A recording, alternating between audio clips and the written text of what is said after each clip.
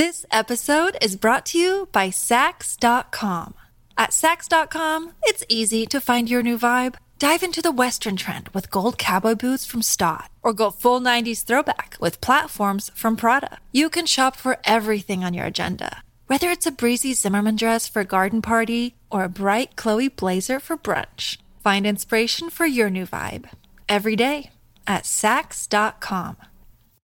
Hey, it's Ryan Reynolds, and I'm here with Keith, co-star of my upcoming film, If, only in theaters May 17th. Do you want to tell people the big news? All right, I'll do it. Sign up now and you'll get unlimited for $15 a month and 6 months of Paramount Plus Essential Plan on us. MintMobile.com/switch. Upfront payment of $45 equivalent to $15 per month. Unlimited over 40 gigabytes per month. Face lower speeds. Videos at 480p. Active Mint customers by 531.24 get 6 months of Paramount Plus Essential Plan. Auto renews after 6 months. Offer ends May 31st, 2024. Separate Paramount Plus registration required. Terms and conditions apply if rated PG. This is Optimal Health Daily, episode 1270, Lifting in a Cold Garage, by Ross Enamait of rosstraining.com. And I'm Dr. Neil, your host and narrator. Happy Monday and a happy President's Day for those of us in the U.S., and welcome back to another week of Optimal Health Daily. This is where I read to you from some of the best health and fitness blogs on the web, kind of like an ongoing audiobook, and always with a bit of my commentary at the end. Again, I hope you're enjoying your holiday, but I'm going to keep this intro nice and short, so let's get right to the post as we optimize your life. Lifting in a Cold Garage, by Ross Enamait of rosstraining.com. After writing about training outside in the winter, I've received several questions about lifting in a cold garage. And while similarities certainly exist, there are also distinct differences between training inside and out. Personally, the greatest difference for me is that I prefer to lift weights in the garage. When I train outside, I am more likely to be running, performing calisthenics, and lifting odd objects. Based on the questions that I've received, it appears that many readers of the site follow a similar approach. As a result, it's no surprise that the two most common inquiries were in regards to hand wear and the options that exist for heating a garage. I will address both of those questions within this entry. I train in the morning. It is the only time of the day that works for me. Therefore, I am quite familiar with training in the cold. Most of my lifting takes place during the coldest hours of the day. This morning, the gym temperature was 5 degrees Fahrenheit, which is negative 15 Celsius. Believe it or not, I was actually quite comfortable, and I do not use heat. And for those who think I'm crazy, one reader of the site messaged me today after training in his negative 20 degree Fahrenheit garage. My 5 degrees sounds balmy in comparison. The reason that I don't use heat is that it takes too long for the temperature to rise. I would need to start heating the garage in the middle of the night for any noticeable change by early morning. Like many garages, mine is not well insulated. As a result, much of that heat is lost. I've tried to heat it in the past, but the cost to do so wasn't something I was willing to pay. I eventually figured out that it's easier and less expensive to dress appropriately. In regards to clothing, I dress similar to how I would when training outside. As mentioned before, I dress in layers and find it particularly important to have warm hands, feet, and ears. I wear thick socks, a winter hat, and I warm my hands in between sets with gloves. However, I do not wear the gloves for most exercises. The lack of gloves during each set is a key difference between training inside and out. If I am outside swinging a sledgehammer, lifting odd objects, or performing calisthenics, gloves don't interfere. When I'm lifting heavy dumbbells or barbells, gloves can become a problem.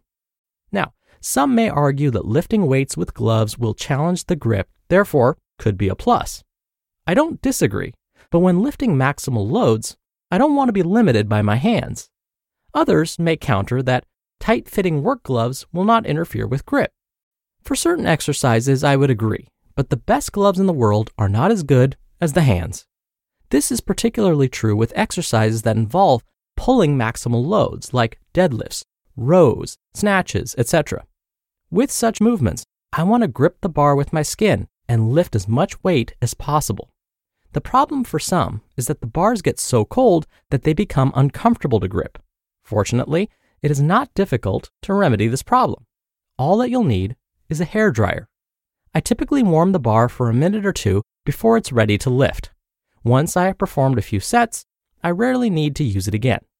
Not only will my hands adapt to the cold, they also help to warm the bar. In between sets, I wear heavy gloves to warm the hands while resting. In addition to the hairdryer, I suggest using chalk for all of your lifts. Chalk provides an extra layer between your hands and the bar. You won't need much to notice the difference. Even a small amount of chalk can make cold bars much more tolerable to hold and lift. The combination of dressing in layers, chalking up the hands, and warming the bar makes for a happy lifter. My lifting does not suffer, nor does my wallet. As for those who don't believe it's possible to adjust to cold temperatures, I ask you to consider the following. If you live in a cold climate, you have likely shoveled your share of snow.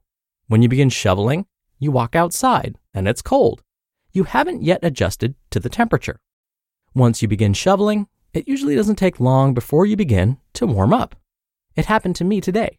It was freezing outside at 4 a.m. When I started shoveling, I was numb. A few minutes later, I had to unzip my jacket slightly. Shoveling snow at a brisk pace creates heat.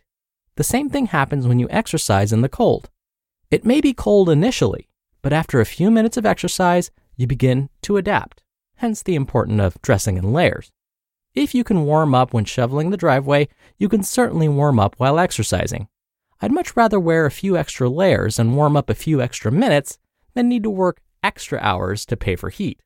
Some may call my approach crazy, but I wouldn't have it any other way. You just listened to the post titled, Lifting in a Cold Garage by Ross Enamait of rosstraining.com. We're driven by the search for better, but when it comes to hiring, the best way to search for a candidate isn't to search at all. Don't search, match with Indeed. Indeed is your matching and hiring platform with over 350 million global monthly visitors and a matching engine that helps you find quality candidates fast. Ditch the busy work. Use Indeed for scheduling, screening, and messaging. 93% of employers agree Indeed delivers the highest quality matches compared to other job sites. One of the things I love about Indeed is that it filters out incompatible applicants. So when you're hiring, the process is much faster, and you only have to consider applicants that are already likely to be a great fit. And listeners of this show will get a $75 sponsored job credit to get your jobs more visibility at Indeed.com/health.